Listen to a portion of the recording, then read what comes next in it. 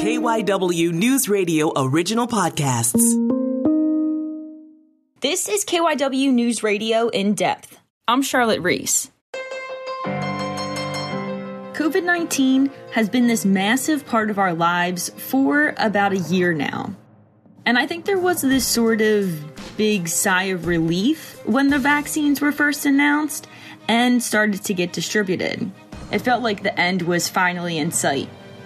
But it hasn't really gone the way we thought, just like everything else in this pandemic. So, is there a right way to put together some kind of coherent, effective plan to get everyone vaccinated? And at the core of this issue, what are the biggest roadblocks here that are keeping us from getting it done? Dr. Harold Schmidt is an assistant professor of medical ethics and health policy at the University of Pennsylvania. We've had coronavirus vaccines for a few months now. But to start out, how do you think the rollout has been going up to this point? And what aspects of getting this many doses of vaccine out there have been the biggest challenges so far? So I think it's understandable that many people are very frustrated with how the rollout is going. And it is an incredibly complex process, right? As a country, we've never done anything on this scale. So I think it's fair to say that everybody is still getting their head around how we should go about this. And what I see is a very sincere commitment at state and jurisdiction level efforts to get this right. But in many ways, we run into obstacles in the real world, how to make these things happen. So we're in the early days. There's a lot of rough waters, but I have reason to believe that going ahead, we're getting into smoother waters. Your other question was, what were the biggest obstacles in the rollout, right? Mm-hmm. So there are various barriers in the way, right? So one is, how do you actually arrange the logistics? It's really non-trivial. States have been given some notice, but they really only knew what the vaccines they should plan for were from October. So there's a lot of pieces to get into place. To get your ducks in the road to make that happen isn't trivial. The other thing is that we've only just in late December had final guidance on the initial phases of priority groups from the CDC. And that has caused a lot of friction too for states. So CDC initially asked states to publish their allocation plans at the end of October so that they would set out how they prioritize different population groups. But the CDC's advisory committee that provides guides from the CDC perspective only published their final guidance in December. So that caused a lot of back and forth for states where they had already started establishing priority groups. Then they got a reorientation from the CDC. And now with the new Biden administration that does so many things right in terms of especially prioritizing equity, we have yet more reorientations. In particular, an interest to open up phases that are felt to be too constraining. So if you are a policy planner at the city level or at the state level, that's a lot of things to align, to get the logistics into place and to have repeated reorientations in terms of the overall allocation framework and directions that come from the federal government. So those things, I think we all have to cut the policymakers a lot of slack and understand that it's really an incredible job to square all those things and make allocation happen in the real world. Right, and that's changing so much even before the Biden administration kind of laid out their plan. And I've been following your writing, and I think you made some really interesting points about American inequality and how that's kind of fitting into the vaccine distribution. How has inequity become a stumbling block for vaccine efforts? Can you break that down a little bit? You know, what's the saying? No problem exists in a vacuum. So what's kind of the backstory to this rollout and American inequality? Absolutely. So in general, when we have to ration, right, when we have situations where demand outstrips supply, what we try to do is we maximize benefits. That's sort of the staple in ethics, that's how we approach these situations. Now, the problem with COVID is that if we do that, we will very likely only exacerbate existing health inequalities. And that's a huge problem, and one that helpfully policymakers both at the state level and now with the new Biden administration also at the federal level have recognized.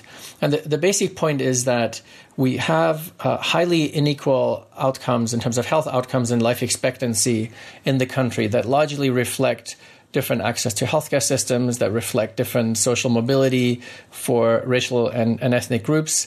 And because health is closely associated with place, and there are many clusters in which people live who don't have the same opportunities to live a healthy and long life, that is something that needs to be considered in how we allocate vaccines. So, for example, to make it concrete, right? If I'm working in a state and I'm thinking, okay, I've been given 1,000 vaccines and now I distribute them. Why don't I just do that by population and distribute them across my region? Well, it turns out that some people in some regions can actually live in an easy way, in a socially distanced way, live safely and wait a little longer for a vaccine than others. And that's the real imperative, that we recognize that whatever allocation plan we have in terms of ordering our priority groups, whether we have essential workers before older groups or the other way around, within each of these groups, we must make sure that more disadvantaged people get access to vaccines before those who are less disadvantaged and who are more privileged, because for them it is a lot easier to wait a little longer, and that's not the case for people who are worse off. And because society is structured the way it is, more among the group of disadvantaged people in society are racial and ethnic minorities. And that's why if we accomplish equitable vaccine allocation, we can actually reduce existing inequities rather than maintain them or worse, exacerbate them. And do you see any good activity coming out that are putting these social inequities, top priority when they are looking at vaccine rollouts? Or how do you think states can make this or do a better job of doing this? Yeah, so there are two main ways in which that can be done. One is through the phasing. So, for example, one of the reasons why the CDC's advisory committee, ACIP, the Advisory Committee on Immunization Practices, prioritized essential workers was because this population group comprises more minorities. So that is one way in which you can address the equity aspect. But the other is that within each of the phases, whatever the population group is, let's just say older people, right?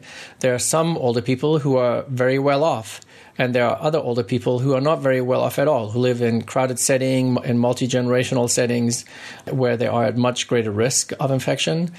There we have a much greater need for a vaccine. And the good news is that we have measures to capture this level of vulnerability.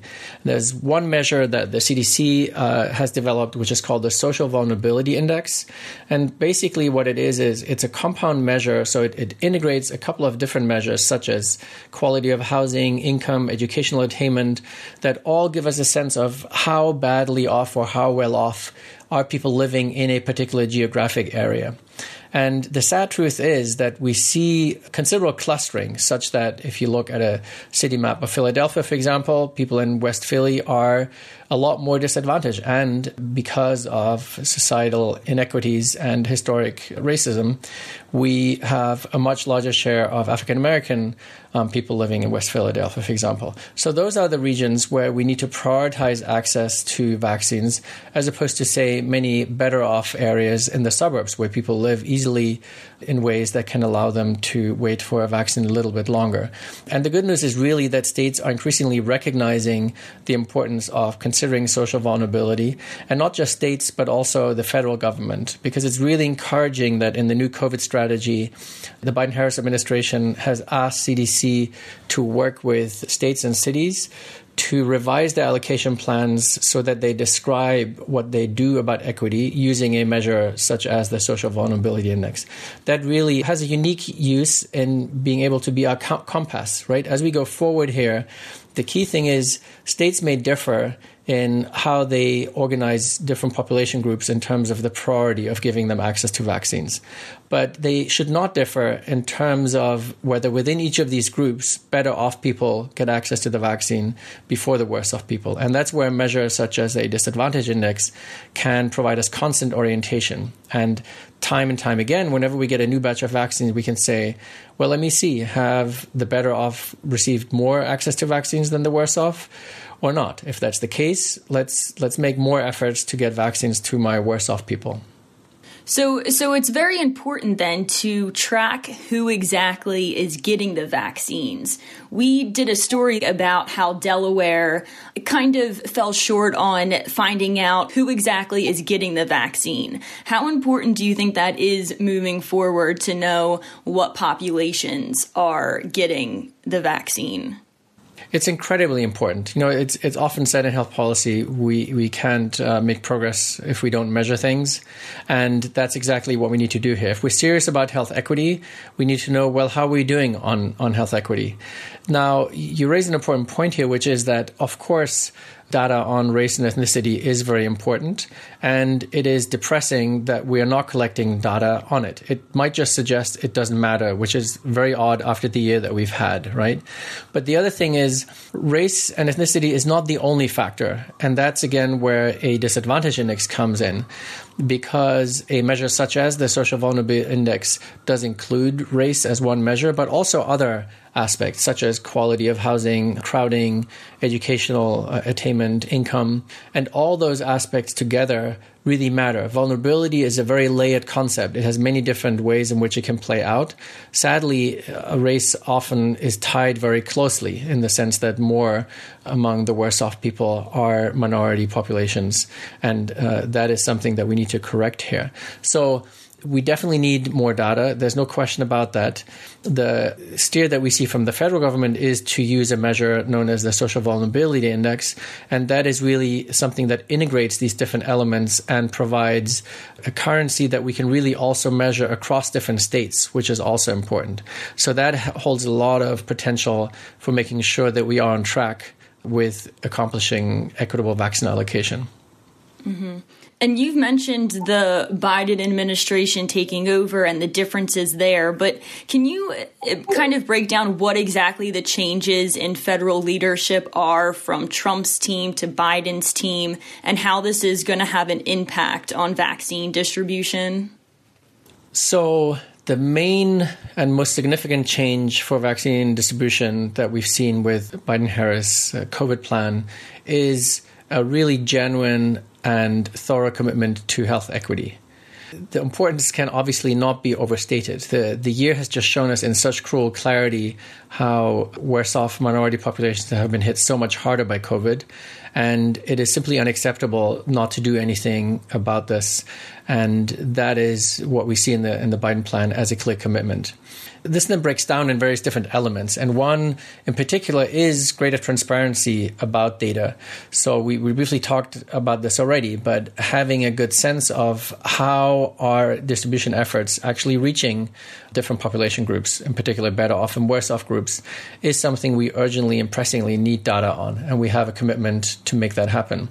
Likewise, asking states to report on vaccination allocation efforts using something like a disadvantage index is hugely important and a great way of basically universalizing something that quite a few states are doing already. Because colleagues and I did a review of states' initial adaptation of this approach of a disadvantage index, and we have seen that at least 18 states in different ways are using this measure and evidently find it useful for their efforts to promote equitable allocation. And it's really an important step to see this recognized in the federal administration plans too, to say we want this as one of the elements that helps us track whether we are accomplishing equitable allocation, especially with the goal of vaccinating a large number of people over a short time. It's critical that we don't just focus on numbers, but we also know who the numbers are, right? It's not particularly helpful neither for public health nor for social equity if it turns out 100 million people who've been vaccinated in 100 days are all among the society's better off and all the people who are at much greater risk are not among them, or for that matter, at a much smaller share. So the focus can't be just on numbers, but it has to be on the distribution. We have to know who is it who's being vaccinated rather than just focus on the overall numbers. And I think both of those elements we see clearly in the Biden-Harris plan, and that's really encouraging. Every state is different. You mentioned a few that, there's more than a dozen that are doing things in a maybe more conscious way of doing this.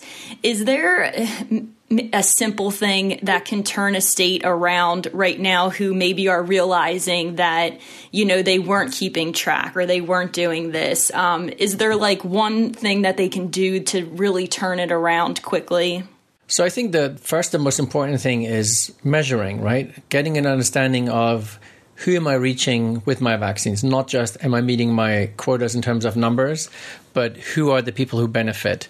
So the initial phases where we focused on healthcare workers and long-term care residents, for example, are in a sense easy because we have these institutions where we have an address and we send the vaccines there and then we distribute them within these buildings, more or less. But as we go on, it gets increasingly more spread out. And that's where it gets really important to have a good infrastructure in place to know which areas am I reaching in what way, whether it is using pharmacies or other places where I reach different parts of the population. So having a system in place that lets us track that is really imperative, not least in view of the administration's plan to ask states to report on equity progress relative to something like a disadvantage index. So that's a really important point. Right, knowing where those CVSs and Walgreens are kind of located. Absolutely. Just think of most cities. I live in New York City. Within a mile radius, I have America's most expensive apartment, not my neighbor's, and a very large housing project, and huge variation over a small geographic radius. At every street corner, we have a pharmacy. Now, how should I allocate vaccines? Proportionate to population across all these street corners in equal measure? No, I should make sure that I have a lot more vaccines available close to the projects and far fewer in the places that are located to the Pentel towers, right? Because most of those people have left the city anyway. And in any case, they can live safely for quite a bit longer and aren't at the same risk as people are who are much more disadvantaged. So this is one example where we just have to be clear that there's intense variation over small geographic distances, especially in cities. And that has to be recognized in allocation such that we make sure that worse off people have certainly no less access than better off, but ideally more access than better off. And again, we see some states taking initiatives in exactly those steps. Looking back on how things have gone so far and where we're heading, if I had a magic wand or something and you're in charge of U.S. vaccine distribution, how would you have done things differently? For one, everybody is an expert in 2020 hindsight, right? But it is striking that we started planning for vaccine allocation frameworks relatively late in the game. We started developing vaccines from January last year. And in all seriousness, at the federal level for sure, work on an allocation framework really only started in the summer. There's not really good reason for that. That could have started a lot earlier, and in particular, thinking creatively about ways in which we address the vastly disproportionate impact on racial and ethnic minorities that COVID has had in the first half of last year in ways that are impossible to ignore, right? So that needed to be reflected, that we need to have a societal discussion about that was just overwhelmingly obvious. Now, the political setting at the time was such that there was no interest in making that happen. But in an ideal world, we would have had that conversation a lot earlier. We're only starting this now, and it's not an easy discussion. But I'm really encouraged by what I see both at the federal level as well as at the level of states and cities in terms of sincerity of trying to get this right. So, at the moment, it really is choppy waters, but it really is in reach that we can make a major step forward in terms of promoting equity and reducing inequities in vaccine allocation if more states do what some states are doing already, which is to use a disadvantage index for a range of different really important reasons. And one of those is to make sure that we have dispensing sites in places where more disadvantaged people live in ways that are easy for them to access. We saw that with testing, right? Not everybody has the luxury to be standing 3 hours in line for testing as was necessary in the early days and is still necessary in some places now. And the same goes for vaccines. So making it easy for people who have maybe caring obligations or jobs with inflexible working hours to get vaccinated is a key thing. For that, disadvantage indices are key. Then secondly, targeting our outreach and communication strategies accordingly is a similarly important thing. We can't just trust that people know about where to be vaccinated. We can't trust that everybody knows how to navigate oftentimes complex online systems to make an appointment. We have to be creative and do outreach strategies with populations to find out, well, what works for people where you live to get vaccinated? What barriers do you have? That's another important point where we start by looking, okay, where are most disadvantaged communities and how do we work with community leaders in those groups to make sure nobody is left behind? And then another option is to simply make sure that worse off groups don't face scarcity. We've already seen in the last couple of weeks a lot of examples of better off people working the system, as they always do, to their advantage. Now, the response to that is, let's make sure that we have enough vaccines for worse off groups. And one easy way is to simply increase allocations. And states like Tennessee, New Hampshire, Massachusetts are doing that already. In the end, it's just a spreadsheet, but it does a lot for equity. So that's another important way that we can do. And then finally, what's really important is to measure and monitor and course correct if we need, right? So getting data on who is vaccinated, am I reaching my worst off? And at every time that I get a new batch of vaccines, checking on these data and making sure that we're course correcting. If it turns out we're in the wrong direction, well, that's no good. As a state policymaker, I still have to answer if I have an outcome where the better off people have a lot more vaccine uptake than the worse off people. To simply say, well, it looks like they didn't want it, it doesn't really pass. That is not understanding the lessons that the last year has taught us. So we have to be a lot more proactive than we have been in the past and seize this opportunity to really reduce inequities with vaccine allocation. And we can do that. The key thing really is to make sure that we dovetail this important activity at the level of states and cities with that high-level commitment at the federal level, because it just hasn't been in that close reach to make equitable vaccine allocation happen so far, and that's the opportunity we have to seize. And I think the other piece I mentioned is, and you raised that already also, but simply to make sure that that's captured, because I think it's important. Right, you rightly said, even in the 3 states that we looked at, there are quite a few differences in terms of priority groups, in terms of how the phasing is set up. And that's inevitable. But at this point, we have to move on. We can't keep on arguing, well, but why you have this group before that group? That is not helpful for moving forward. But what we can do, and what is just as important, is that within each of these groups, we just make sure that worse off people in particular are not left behind, that equity doesn't fall by the wayside, and that we can do group after group after group. And let's not forget, the priority groups are only half of the population. They're important, no question, right? But even when we get to the general population, the same questions apply. When it gets to everybody who's not elderly, vulnerable for other reasons, is not a healthcare worker or essential workers, social justice questions still arise. And then, too, we want to make sure that worse off people are not left behind, that ideally we have no differences in vaccination coverage rates across the different tiers of advantage and disadvantage that we have in the society, and by extension, that we don't have differences in vaccination uptake across racial and ethnic groups, because that's the important thing that 2020 should have taught us, that we can't continue like this, but we have to reduce and not exacerbate or maintain inequities. The point here is that vaccination or fairness in vaccination allocation is not about us, but about all of us. And in particular, we have to be mindful of the fact that some people are in much more dire situations and need vaccines much more urgently. And that's, I think, a key question everybody has to answer for themselves who are thinking about jumping a line or, in fact, doing that it simply is unethical to deprive somebody else of a vaccine when it is possible for oneself to wait a little longer safely, right? That really is an important aspect. That's it for this episode of KYW News Radio In Depth. You can listen and subscribe to the podcast on the radio.com app or wherever you listen to your favorite shows. I'm Charlotte Reese, and we'll have another episode out soon.